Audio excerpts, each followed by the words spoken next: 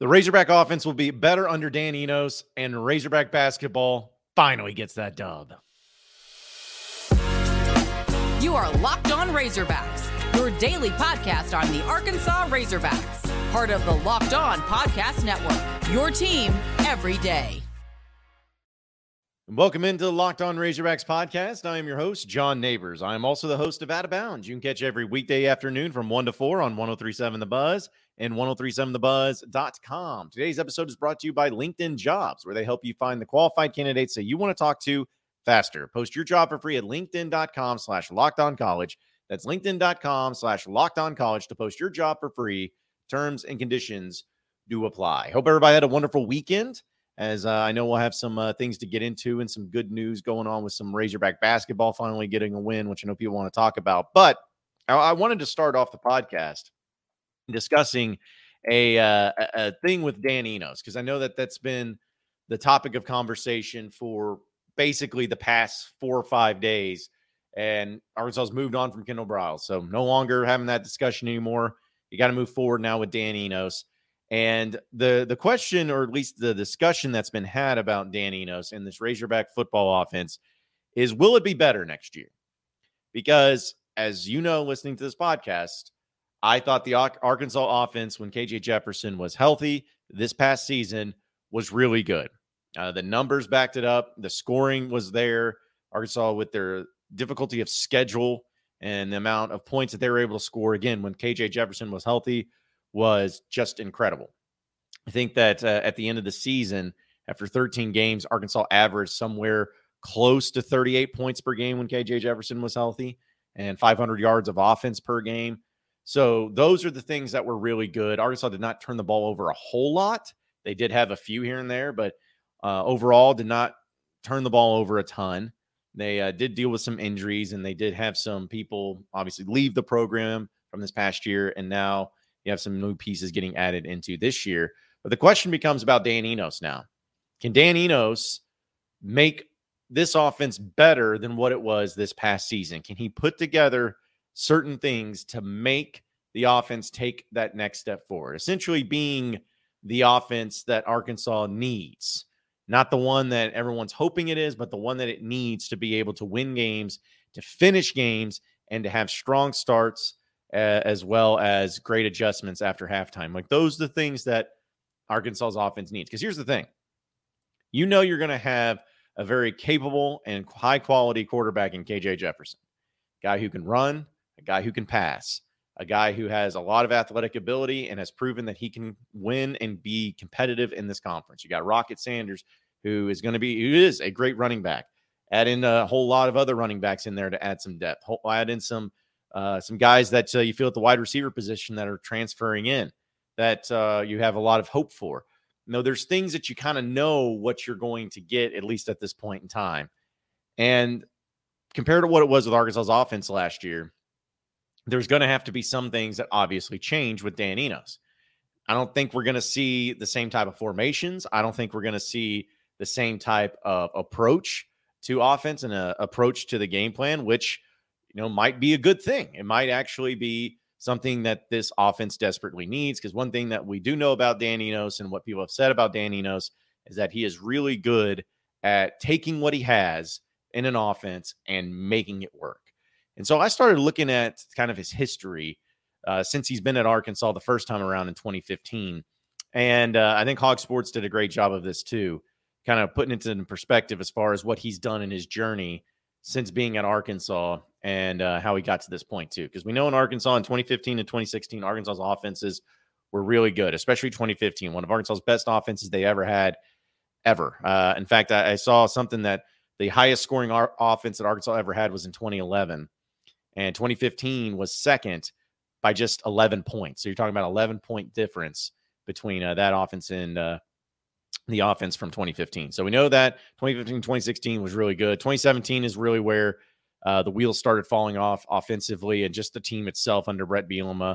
You had, I think the team had obviously some major issues internally. You had Austin Allen, who got hurt in that season and wasn't the same. You had Cole Kelly come out. And it's crazy to think that the leading wide receiver that year was Jonathan Nance. Man, you talk about a name that I haven't heard or talked about in a long time. But you lost Raleigh Williams, too, for that season. So your starting quarterback was out for the majority of the year. You lost your best running back by far. Your wide receivers, you're missing out on some guys because Drew Morgan as well as Keon Hatcher ended up leaving. So it's just a bad deal. And we know that Bielema got fired and then everybody else moved on. Well, from there, Dan Enos was a offensive analyst at Michigan for a second until he was hired as Alabama's assistant head coach and quarterbacks coach. Alabama in 2018. You know who his quarterbacks were on that roster, don't you? Guys by the name of Tua Tagovailoa, Jalen Hurts, Mac Jones. It's pretty good three guys who just happen to all three be starting in the NFL right now. So we know how incredible that was. He was only there for a year, and he went on to take the offensive coordinator position with Manny Diaz in his first year at Miami. And when all that was going down, he had redshirt freshman Jaron Williams, had a decent year with 21-87, 19 touchdowns, 7 interceptions there too. But then he got benched, and then they had N'Kosi Perry come in, and he was also pretty solid too. But there's a lot of issues going on where Miami was 10th in the ACC out of 14 teams, and there was obviously some issues. That third down conversion rate was almost dead last in the country that year. Enos was fired by Manny Diaz, and then Diaz got fired 2 years later. So that was kind of the exception to the rule, where I don't think that was an Enos problem. It looked like it was more of a Manny Diaz problem, because it was just, it was not good from the get-go. And then he went to Cincinnati to be the running backs coach, which I thought was really fascinating because I forgot about this. And he had actually been a running backs coach at Michigan State from 07 to 09. So he had some experience there, and he was under Luke Fickell. So you had the 2020 year, which was shortened. Cincinnati went 9-1 that year, where their only loss came to Georgia in the Peach Bowl. And that year you had a two-headed system at running back and also Desmond Ridder at quarterback. The Bearcats finished second in the AAC with rushing yards per game with 212, and they also had 5.6 yards per carry, which led the conference. So they had a really good stint as far as him being the running backs coach in that 1 year. But after he was there for 1 year, he became the OC at Maryland, where Arkansas ended up getting him there from there to come down here. In 2021, he was there under Mike Locksley, and they were 3-9 in Mike Locksley's year of his year 3, where the Terrapins finished 4th out of 14 teams in the Big Ten with 441 yards and 30 points a game.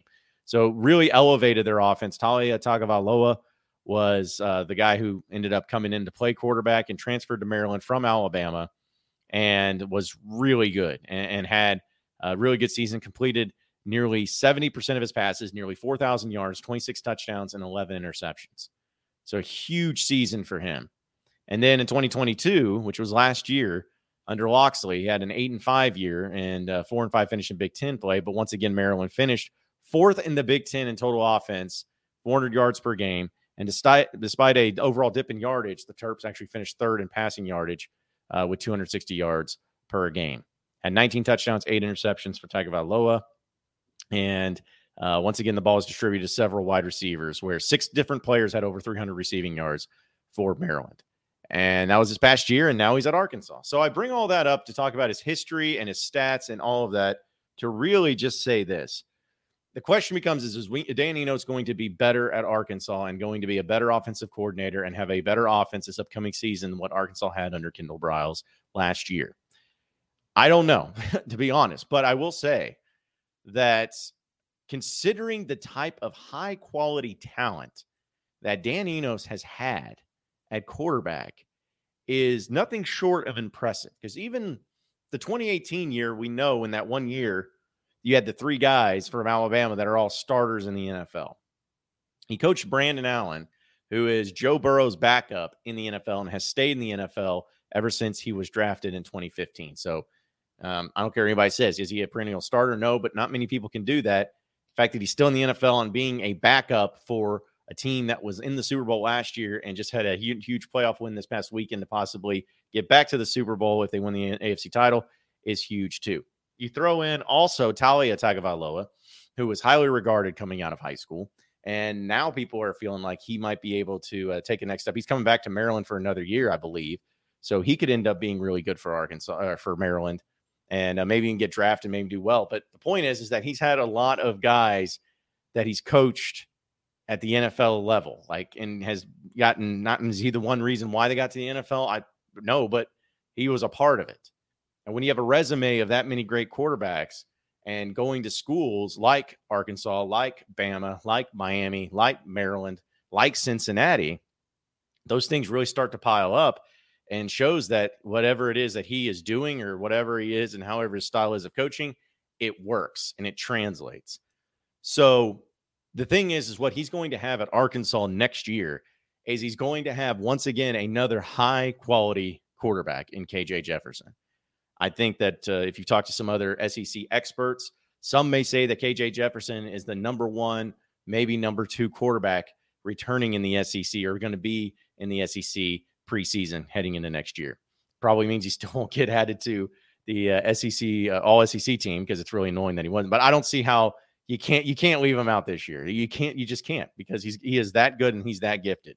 And as long as somebody like Dan Enos has a gifted quarterback in KJ Jefferson, I think the sky's the limit. And I think that especially when he has a dynamic group of running backs, with Rocket Sanders being one of those, that's just going to open up the passing game even more. I think we're going to start to see a lot less of the hurry up and get downfield and shotgun spreads and all that. Like, there'll be an element of that on occasion, but I think it's going to be a lot more power and a lot more strength and a lot more physicality. And I think that there's going to be a lot more innovation when it comes to how games are called. Because I went back and looked at a lot of Dan Enos highlights when he was at Arkansas, and I get it. It was 7-8 years ago, so things change. But I looked at some of the plays that he had. Like, you think about late game situations too. Think about in 2015 in this, obviously the way that Brandon Allen played and going on the road and beating LSU like Arkansas did, and being able to throw 7 touchdown passes against Dak Prescott and Mississippi State at home. I know they lost that game, but the incredible feat that was 7 touchdown passes with no interceptions in a single game. You think about what Arkansas did, in that season against, like they started off rough, as we all know, against Toledo and Texas Tech, but they went 5-3 in conference play, and should have gone at least with the Mississippi State loss and then the A&M loss, which I always did. They should have honestly gone 7-1, and even on against Bama on the road, they played really well. But then you even go to 2016. Remember that TCU game on the road and the ballsy play calls that were made at the end and how they finished that game in 2016. You think about the Ole Miss game in 2016. They finished that game. They had a drive down the field and they finished it. They finished strong with it. So you think about that play. Like, they had times where in clutch situations when the game was on the line, they made plays and it worked out for them. Now, again, at the end of the year, you had the Missouri game and the 2017 season happened. To me, that was always more of a Brett Bielema thing. That was more of Brett Bielema just, losing it and losing the team and losing it all. But I think that because of what Enos provides and the type of coach that he will be, I would bet dollars to donuts that Arkansas's offense will be as statistic-wise, as high scoring and as many yards. I don't know. That's tough to tell.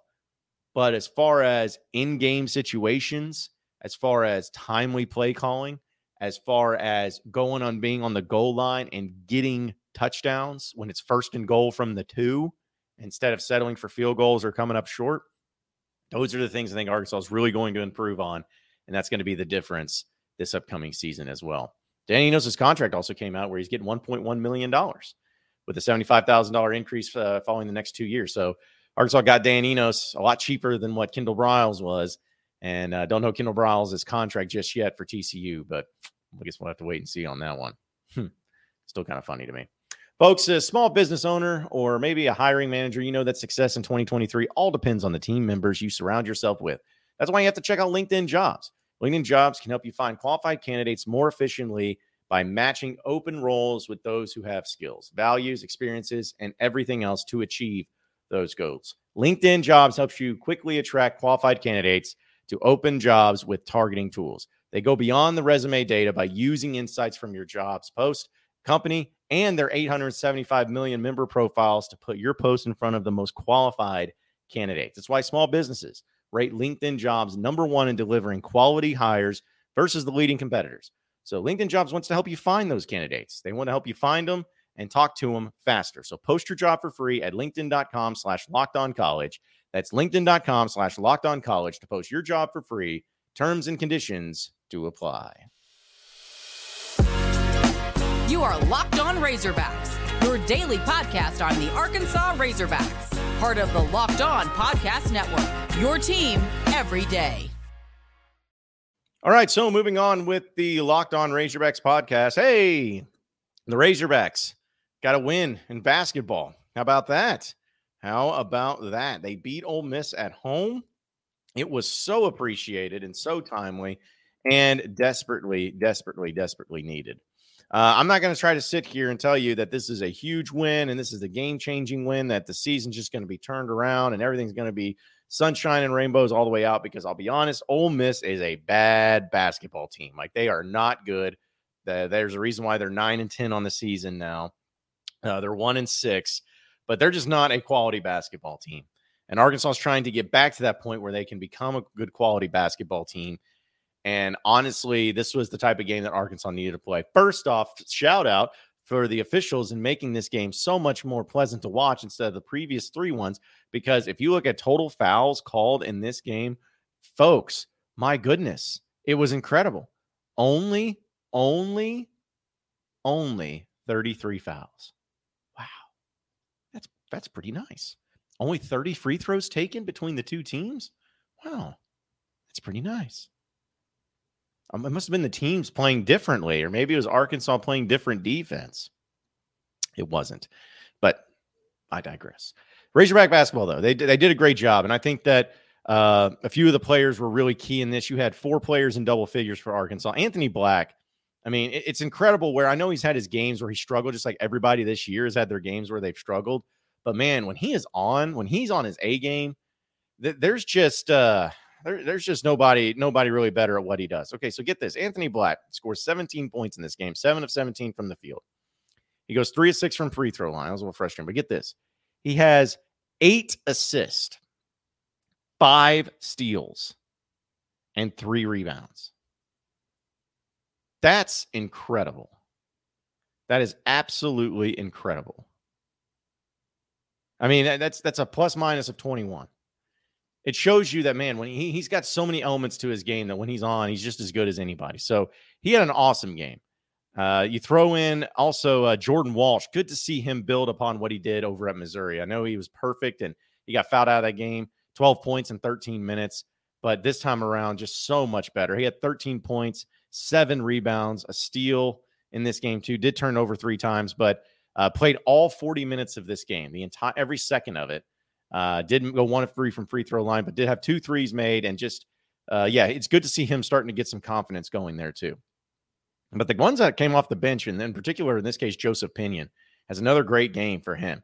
13 points for Joseph Pinion. Goes 5 of 10 from the field, 3 of 6 from three-point land. Exactly what you need out of him. And he also pulled in 5 rebounds and had a steal and a block. So really good performance out of him coming up. Man, if you just count on him or somebody just do that a little bit more often, it'd be great. But it's like I talked about the first part when we saw Joseph Pinion do what he did against Missouri the first time that they played in Bud Walton Arena and he had that big game. It's like, that doesn't mean it's going to happen every time. It's great when it does, but doesn't mean it's always going to. And he was just somebody that really opened up a lot of different things for Arkansas. So a great game out of Pinion.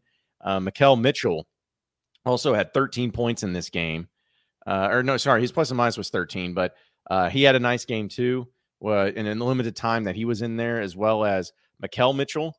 I was looking at Makel Mitchell. I always get them mixed up. Makai Mitchell in this game had 4 points. Makel Mitchell had 4 points as well, but both of them made really good minutes. Didn't have a whole lot of mistakes in this one too, especially with Makel getting 5 rebounds in this game. But also Devo. Devo maybe had his best offensive game, 16 points, 6 of 11 shooting. He had 3 threes as well. He went 3 of 5 from three-point land, 5 rebounds for him, 4 assists, a steal, and had a really, really nice game offensively there too. Council struggled. Luckily, you didn't need him big in this game, but he only played 18 minutes, went 1 of 6 from the field. Did not do great, only 2 points. Had 3 turnovers and 1 rebound. So, yeah, just not a great game out of him, but still, you saw some progress made. The team's offense is getting so much better. Like it is so much better. The offense overall has just become a lot more pleasantly and easier to watch. Again, it's not perfect by any stretch. And again, I know Ole Miss is terrible, but just in the past 3 games alone, well, they lost 2 of them. The offense has been so much better. And so you're hoping that they can continue to build on this and get better and better. The free throw shooting was awful in this game, where you shot almost as incredible as you possibly could against Missouri. And then you go in this game, you shoot 52%. Terrible. 9 of 17. Cannot happen. But you had 14 assists, only 11 turnovers. You had 12 steals in this game. So you're really getting after it. You had your fast break points still struggling. Like, that's bad. 7 points on fast breaks. They can't do a very good fast break. That's something you're just going to have to deal with as the year goes on. But Arkansas led in this game by 21 points at one point, and really just took care of business, even though Ole Miss tried to make it an interesting run down the stretch. So good game for Arkansas, and great to get back on the winning side of things. And they have LSU coming up tomorrow, Tuesday night. So that'll be a very important game and a huge game for many different reasons. Because again, you got to win your home games. LSU's not a good team. They have one conference win this year, and it's against you. And that you shouldn't have lost that game. So this is one that Arkansas needs and should win. And they get back on track and get to that point to where they have 3 conference wins, be 3-5. You slowly but surely get back into the mix on some things too. So I like it, though. I like what we saw, and I like the direction that hopefully it continues to go. And the coolest thing about it, I even tweeted this out, it was after the game. I saw that when I was there waiting on the post-game show to start, where I do the post-game show on 103.7 The Buzz, I was just looking down and I saw on the court, it was way after everybody left, I saw Nick Smith. And Nick Smith was down there just, putting up some shots. And I was sitting there watching him, and he was there, and he had 28 of 32 3-pointers, which I know that it's nobody was on him. It's in practice and everything, but every made that he had was just pure. And I just kept watching him like, man, he doesn't look like 100% ready to go. I'm not trying to say that he's going to go against LSU or anything like that. I have no idea, but I'm just looking at him. I'm like, he's going to play. He's getting there. He's getting better. He's getting more comfortable. He's going to play. And I just don't know when it's going to be, but it's just good to see him there. Good to see him getting some shots up and looking really good doing it as well. We will give you an update, and a very important update on Peyton Hill. It's coming up next here on the Locked On Razorbacks podcast. You are Locked On Razorbacks, your daily podcast on the Arkansas Razorbacks, part of the Locked On Podcast Network, your team every day. Okay, so final segment here on the Locked On Razorbacks podcast. Some really good news about Peyton Hillis. As we know, the story of him where he had to go to the hospital and was put into ICU trying to save his kids from drowning. A very heroic story, and he was in bad shape. I mean, his kidneys were really having issues with the amount of sand that apparently was in his body, and just a really nasty situation. Well, had a great thing and a great post put up on Instagram, and I'll put it up here on the YouTube video here too. It's a picture of some family members of Peyton Hillis, as well as Peyton Hillis in the hospital surrounded by doctors, where it says, quote, "God is so good. Peyton has been discharged from the hospital. The amount of love and gratitude I have for the incredible team that took care of Peyton is indescribable." It also says the picture does not have anywhere near the amount of people who took such great care of him at the Baptist Hospital in Pensacola. Thank you from the bottom of my heart. I know I told you this probably 20 times a day, but you are incredible. You all worked like a perfected machine with each and every one of you, so kind, attentive, calming, and caring. You not only saved Peyton's life, you made it a priority to make sure that he and his family were okay amidst your busy schedules. You were also calming, answered every question numerous times, and heck, even took care of me and measured that I was okay every night. Got hot tea from my throat, made sure I was sleeping and eating, gave me for a friend to confide in. I mean, I am just in awe. Goes on to say that you have all become a huge family to me, and I know that you all made a difference in our lives. I can't wait to express this enough when I say this. Thank you for making all the difference in our lives. I'll never be able to thank you enough. And a huge thank you again to your prayers, love, and support. God heard, and he answered. So great to see that picture there. Great to see that picture with the not only the doctors there, but Peyton smiling, and looks like he's doing better, and now he gets to go home. So great to see. And it was great to know that for all that happened and him being on the road to recovery makes it that much better, where you think about what he did in saving his children, and obviously being able to get out of it with, at least at this point in time, no serious damage and be able to recover and go back home is just awesome. And it kind of throws me off as far as, well, not throws me off, it just makes me very interested in just how sometimes where it's pretty incredible to know some of the things that have happened here recently in sports with major injuries and surgeries and scary moments and everything, just to see, people be able to come back in a way that you wouldn't have been able to 10, 15, 20, 30 years ago. I mean, it's just amazing the way that modern medicine has really gotten to the point to where it's at. You think about Damar Hamlin, that guy was at the Bills game and the playoffs over the weekend. He was there waving, or at least it's hard to see because of all the snow, but he was there. There's a guy that just a couple of weeks ago, a lot of people were thinking that, there's a chance he may not even make it. So the way to recovery and how things go in some cases is just awesome, where if you mix in, the power of the modern medicine, the power of the will of the person, and the power of prayer to all go into it, really has a lot of great results to go along with it too. So just really great things for Peyton Hillis, and hopefully he continues to recover, and hopefully we get to hear from him very soon. It's an awesome thing for sure. Appreciate everybody listening into Locked On Razorbacks podcast. Be sure to like and subscribe to the podcast on iTunes or on Google Play. You can also get after me on Twitter at BuzzJohnNeighbors for any questions, comments, concerns that you may have. We'll keep it going from there. Same podcast time, same podcast channel tomorrow afternoon. Have a great day, everybody. We'll see you then.